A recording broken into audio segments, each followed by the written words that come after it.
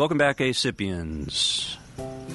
We just got back from the annual meeting. A lot of really good speakers and good fellowship. Time well spent. It was an educational experience. I don't think that is paralleled by anybody, anywhere, at any meeting source. The regional and group meetings are incredible, too. So ASIPP really puts out, I think, very high-quality objectives to get a great educational experience, fellowship, and also just to be in a real electric environment. Like I always say, it's like plugging your head in a light socket. And I have with me three very important people today. They're great clinicians. John Prunskis, his wife, Terry, and the Lifetime Achievement Award recipient, Stan Helm. So we all just kind of sat down. We just pulled aside and started talking about some of the topics that are important to us. Of course, CDC guidelines keep coming up, and they are going to continue to come up, and the opioid crisis drives this. The CDC guidelines were designed for primary care and really objectified to be a useful tool maybe to develop something along the lines of processes to maintain a very compliant environment. They have taken on a life of their own, as I think everybody knows. We talk about that a little, and we talk about some other topics that I think are near and dear as you get in these kind of environments to where the course is varied from regenerative medicine to opioids to topics of the day. You really want to sit down and retain that intellectual property. And so we just sat for a few minutes before John and his wife Terry had to go. I wanted to capture the moment. I call it ambushing. And I think we came out of there with some great stuff. So I'm going to go into this. I'll let them introduce themselves and some interesting comments at the end of this lecture, discussion, and fellowship. I bet you didn't know John. Well, I'll let that come out later.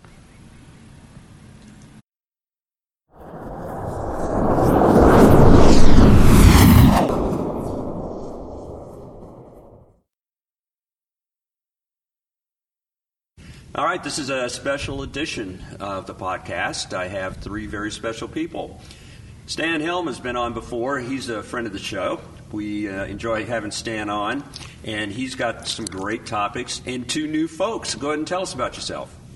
I'm Dr. John Prunskis. I'm CEO and Medical Director of the Illinois Pain Institute and the Regenerative Stem Cell Institute. We're the largest pain practice and longest-established pain practice in the Chicago area. We have 8 locations. And this last year, my main focus has been as a White House appointee to the Health and Human Services Best Practices Pain Task Force.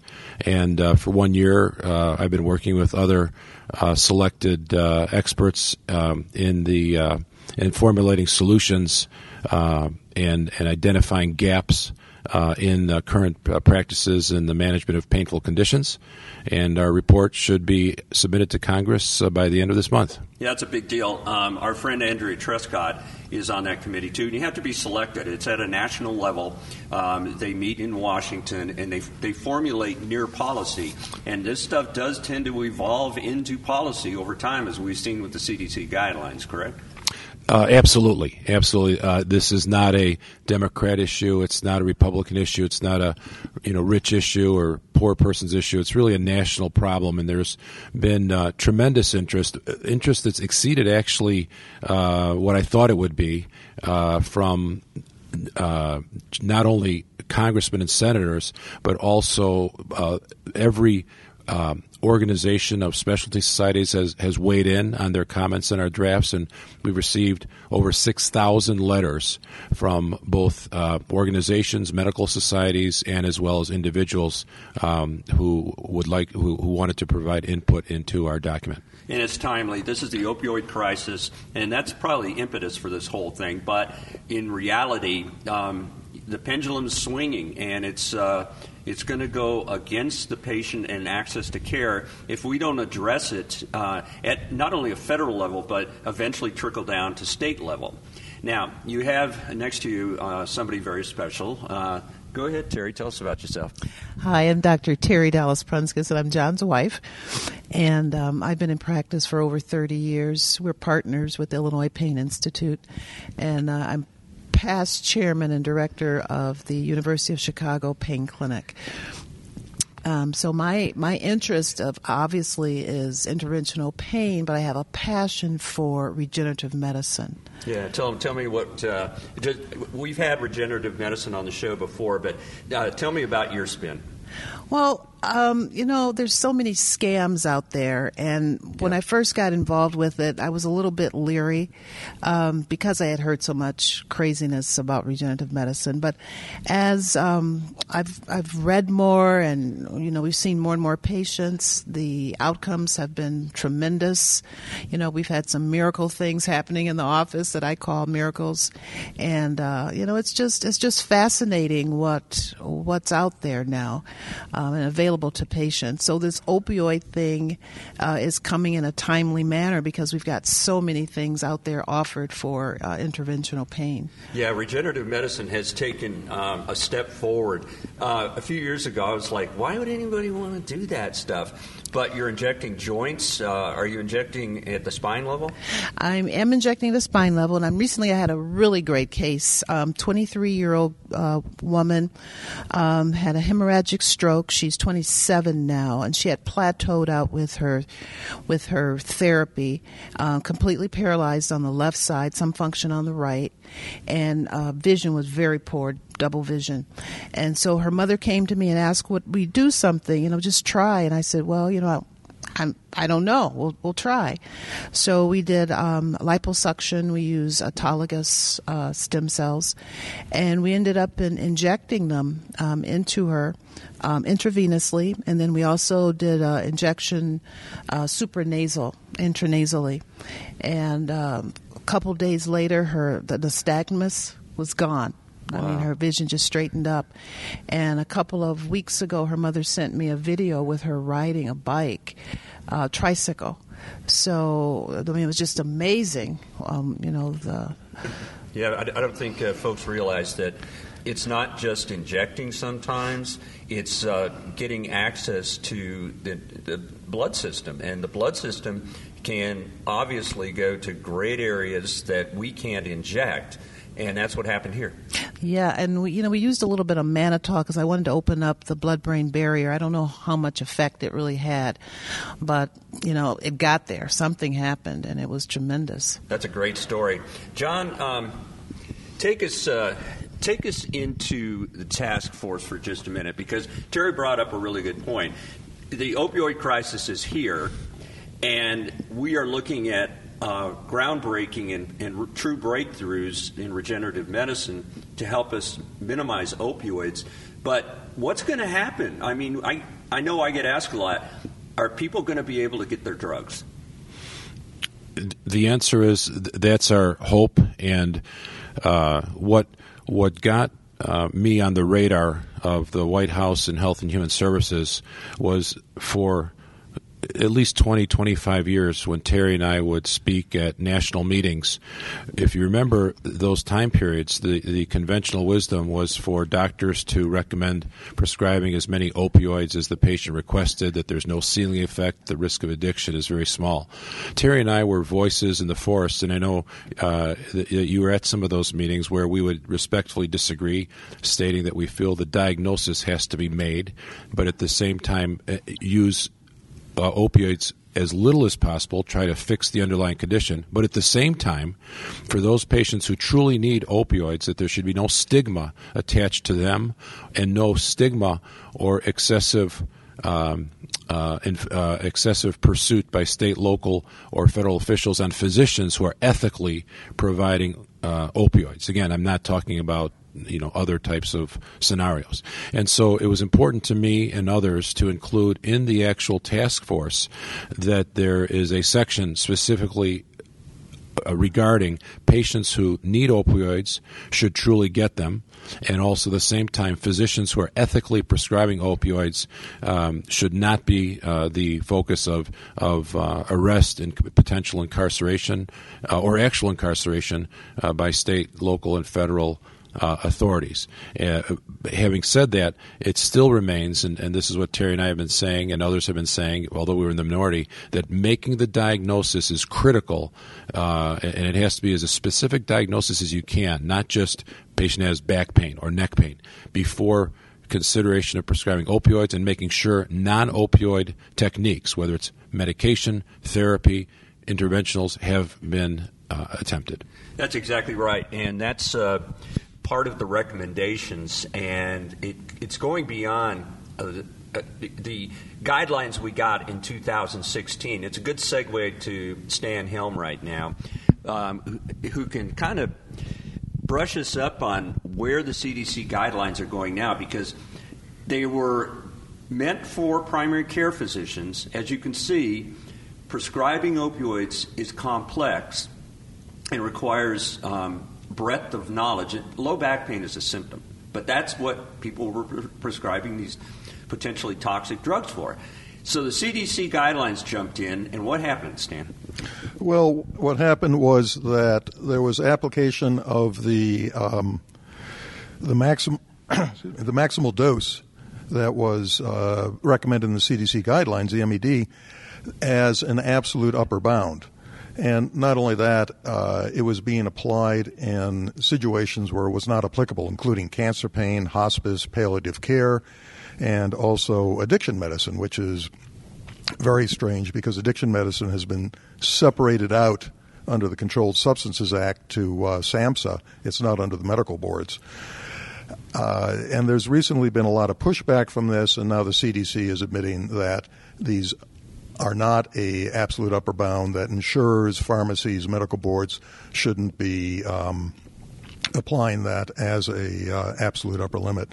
So I think that while it's not an upper limit, if physicians are going to be providing higher doses, you should do so in, as John says, a medical manner. Define why you're doing it, define the benefit, and provide a rationale as to why you're providing these doses. If there's been any change, or I would say the big change that we see in opioid prescribing, the intellectual basis for it is from giving any amount that the patient wants to a balance between protecting the public and giving the patient functional benefit. And protecting the public means not only diversion of the medications, it means also the patients not taking medications which are going to put them at risk. And I think we've been quite successful at this because now we're seeing data showing that the number of deaths from opioids is continuing to go up, but the number of prescriptions is going down, meaning that the deaths now are not from prescription drugs, it's coming from illicit heroin and fentanyl, and I think the federal government now is working very aggressively in combination with a number of organizations to get that, address that problem. There was recently I believe, $400 million pilot study based out of institutions in Kentucky, Ohio, New York, and I think New Jersey, providing a broad-based approach, including not only office-based provision of Suboxone with nurse case managers, but also with law enforcement, the courts, religious leaders, all and counseling too, which has been a major issue that's been lost, all integrated together. So hopefully we can bend the curve. Now we've bent the curve on prescribing. Hopefully we can bend the curve on deaths. John, add to that. This is a problem I've had. I've actually had pharmacists refuse to fill prescriptions over 90 morphine milligram equivalents, which, as we learned yesterday, we're at the annual meeting with ASIPP, really has no basis in fact. The fact is, as Dr. Helm said, you have to have the diagnosis, and if you've got the diagnosis vis-a-vis cancer, you're not going to stop at 90 milligram equivalents. So access to care was huge. And what do you see in the future here with your stuff that you're working on? So that's absolutely correct. So the CDC guidelines have been misapplied with the 90 milligram morphine equivalents per day, and not only with pharmacists, but it's actually certain insurance companies have made it difficult to fill prescriptions, and that's a misinterpretation of the CDC guidelines. The CDC has publicly made statements to that effect, and in the actual document of the Best Practices Pain Task Force, which again should be out in its final version by the end of this month, we addressed that issue, that was not the intent of the CDC. As you said, there are certain conditions, for example, cancer, where that's a different condition than non-acute or some people call it chronic pain, whichever term you like to use. Sickle cell disease is another one. So there are these conditions where, as we said before, it's very important that the patient not be stigmatized and the physician prescribing not be the subject of overzealous either state board or law enforcement scrutiny. Yeah, Terry, this is the thing. I love your stories about people when they have these very forthright treatments, groundbreaking, done ethically, treatments in regenerative medicine. Do you see the opioid load coming down? It's hard to say because these treatments are not covered by insurance. So patients are having to pay out of pocket. And even though people are interested, they can't afford it. And so I think if we can make it so patients can afford some more of these treatments, or insurance companies will approve a lot of things that we recommend, the opioid crisis will come down. Well, definitely. The people that you're either injecting intravenously or by needle therapy to joint or something like this, these are people that are motivated to get away from opioids, aren't they? Absolutely. Yeah. Do you see them coming down on that load? Oh, yeah, absolutely. I mean, a lot of them aren't even on opioids. They would rather do something that is coming from their own body, something that's regenerative, than to even go down that path. And so, for me, that's a blessing. I don't even have to deal with it. Absolutely. And, John, if you had a crystal ball and you could rub that crystal ball, where do you think we're going to be at 1 year, 3 year, 5 year? Well, first of all, on the autologous regenerative medicine side, in the actual pain task force document, I introduced, and it was supported by the task force language, that research in regenerative medicine needs to be encouraged and supported. So I think the regenerative medicine space is going to be one that is going to be further expanding. I think that the technology for interventional procedures is going to decrease the number of large spine surgeries with fusions, et cetera, exactly. And using more minimally invasive techniques. And again, whether they are those that are what we consider now conventional, but there's been a huge ramp up in the technological advances in some techniques that have been around for many years, such as neuromodulation. There are now significant advances. There's significant advances in treatment of spinal stenosis with neuroclaudication. There's significant advances of treatment of sacroiliac joint disease, all which in the past patients would be taking are large opiates and or have had major fusion type of surgeries. And with regards to the specialty of interventional pain management, I think the lines between spine surgeons and interventional pain management physicians are getting more blurry, because the interventional pain physicians are now being identified as the go-to specialist prior to consideration of major reconstructive surgery, which, as we know, frequently and unfortunately does not have the outcome that is intended by either the surgeon or the patient.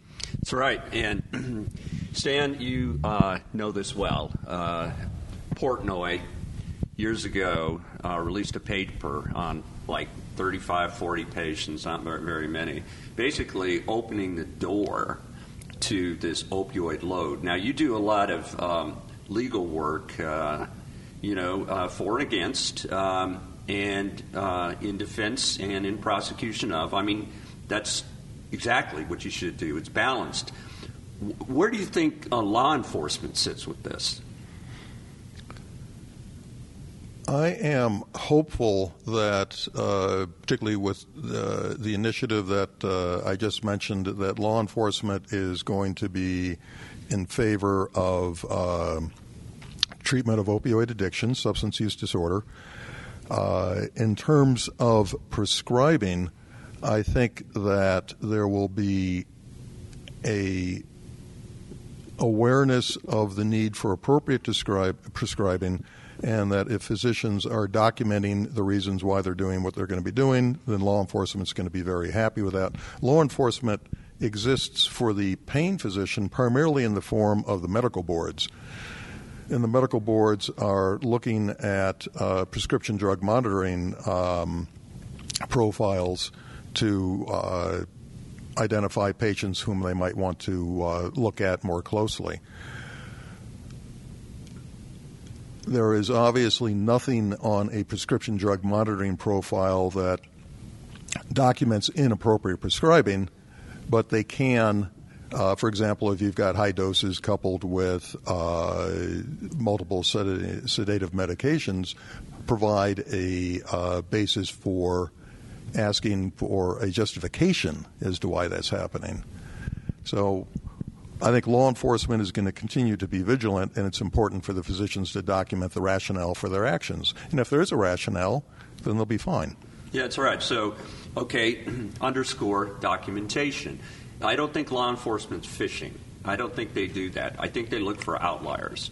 And those outliers are a risk to the patient and the community. Absolutely, but we cannot ignore the fact, as you mentioned correctly, that there's a 20+% decrease in opioid prescriptions from physicians, but the death rate is going up. So what's happening? Well, it's fentanyl and heroin. So I've heard pain physicians being blamed for the crisis. We're 3 to 4% of the prescriptions. From the great bastion of medical knowledge, Consumer Reports this month, apparently there's one qualified pain physician per 24,000 people in America. It's not us, is it, Stan? No, the bulk of the opioid prescribing historically has been provided by primary care physicians of all types. And if you were to have them all stop prescribing, there wouldn't be enough bandwidth on the interventional pain or the pain management side to pick up the difference. Even if you were to go back to the levels of prescribing we had in the 1990s, there's just not enough pain physicians to pick up for that. So they were trying to do their best with what they had. It might be rural, all well-meaning. But now, with education and media presence, we are educated, and I think we're doing a much better job. Let's take it around the table here as we kind of wrap it up. Stan, you want to kind of tell me and tell the folks out there what your thoughts on medically assisted treatment is. Is it exchanging one drug for another?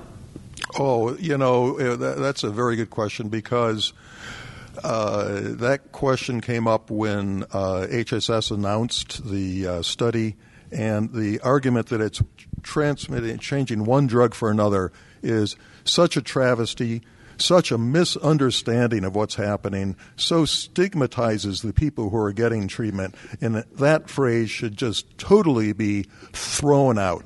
It's inappropriate and hurts people who are genuinely trying to get treatment for a very serious and very widespread disorder. The people I see getting treatment are oftentimes have children, and anything that I can do to help them be sober so that they can raise their family, I'm going to do it. And if buprenorphine is not substituting, it's a good medical treatment for a real problem. Awesome. Okay, John, your take. take specifically on what? What would you like my take on? Well, are we exchanging one drug for another? Buprenorphine, I don't want to really bring up methadone, but buprenorphine for an opioid. We're just switching them out, right? Well, I think it has to be viewed in a broader context with regard to medications. And so also what will be upcoming in the report, assuming it makes the final cut, which, again, we're going to finalize by this Friday, is there. Although it's not an exhaustive list, there are six or seven classes of medication that have to be considered, not necessarily used, and also, of course, not used simultaneously unless they seem to be efficacious. And in no particular order, the drugs other than the Schedule II narcotics that should be considered are basic acetaminophen, non-steroidal anti-inflammatory drugs, muscle relaxants, antidepressants, and then weaker analgesics such as Schedule IV, tramadol, Schedule III, codeine. And again, all medications have side effects. So the side effect profile has to be looked at. The clinical basis for prescribing a certain medication has to be looked at. But clinicians should be encouraged to consider those types of medications before going to the stronger Schedule II narcotic medications. And so that's something that we at the Illinois Pain Institute have been doing forever in our 27 years of existence, and that's something that will be or should be highlighted in the final document of the best practices recommendations. But it's felt that buprenorphine is just not a substitute drug. It's actually a treatment. No, buprenorphine is also mentioned and in the report as well, and access to it, again, needs to be increased in an appropriate manner. Okay, Terry, your take. On the drugs? Yeah, I mean, buprenorphine versus an opioid, they're not the same, are they? No, not the same. But, you know, one of the things that I wanted to mention with the task force and medications and all is that, we're looking at drugs such as Norco and we're looking at Tylenol 3 and such. You know, codeine is metabolized to opium and morphine is metabolized to opium, or it comes from. And some of these drugs are Category 1. And cannot be used, and so it's still so confusing as to what drugs can be used and should be used and can be given refills and such. But back to your point about those two medications, the buprenorphine is a good drug, and it should be used with care still, as with any other narcotics. Yeah. Well, okay. Good talk. Any final comments? Regenerative. John, any final comments? Make sure you have a precise diagnosis, and if you can't make a precise diagnosis of the source of someone's pain, please refer to a physician who will be able to most likely make that diagnosis before care is initiated, especially opioids. John is modest, but John, tell us what you do with the Lithuanian work that you do. That's a whole another hat, but I'm honorary consul of Lithuania here in the United States, so I have a diplomatic status, and in this country, and anyone who has any questions or interests regarding Lithuania, I facilitate those. I've also, at finishing my third term, representing the Lithuanians who live in the United States. There's about 900,000 of them in the Parliament of Lithuania. And in my second term, I was chairman of a rather influential committee in Lithuania where perhaps our three most major accomplishments were reining in the alcohol crisis, which is interesting. So in two countries, I've dealt with substances. Lithuania, unfortunately, had a very high alcohol per capita usage, and now in our work there, actually all advertising for alcohol products is banned in Lithuania, whether it's internet, television, newspaper, radio. The only thing that can be advertised is alcohol-free beer. So the company can still have their name, on billboards, but that's the only product they can advertise. The second accomplishment would be years before President Trump brought the issue, I initiated the issue in Lithuania that it should meet the 2% NATO requirement of the GDP going to defense, and we successfully passed that legislation again before Trump raised it, and we hope that other European countries will do it. And the third, perhaps major accomplishment that I accomplished in the Parliament in Lithuania was a large project where we actually overhauled the Soviet-era labor code to make the country more business-friendly and advance the economic growth of truly one of America's closest allies in the European Union. Awesome. Stan, any final comments? Oh, I'll get to that. Okay.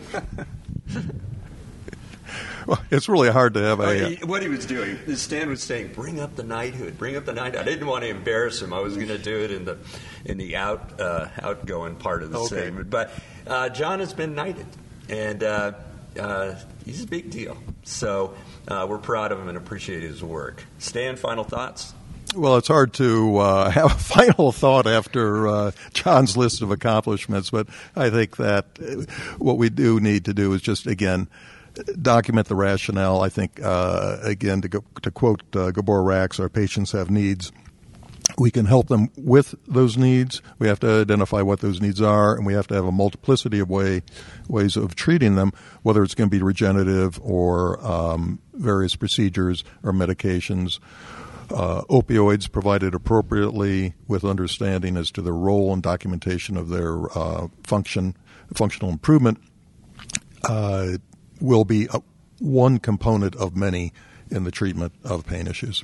Well, I appreciate everybody here, and we're at the annual meeting and looking forward to continued fellowship and the knowledge spread that we get here. It's the most fun. But again, thanks all.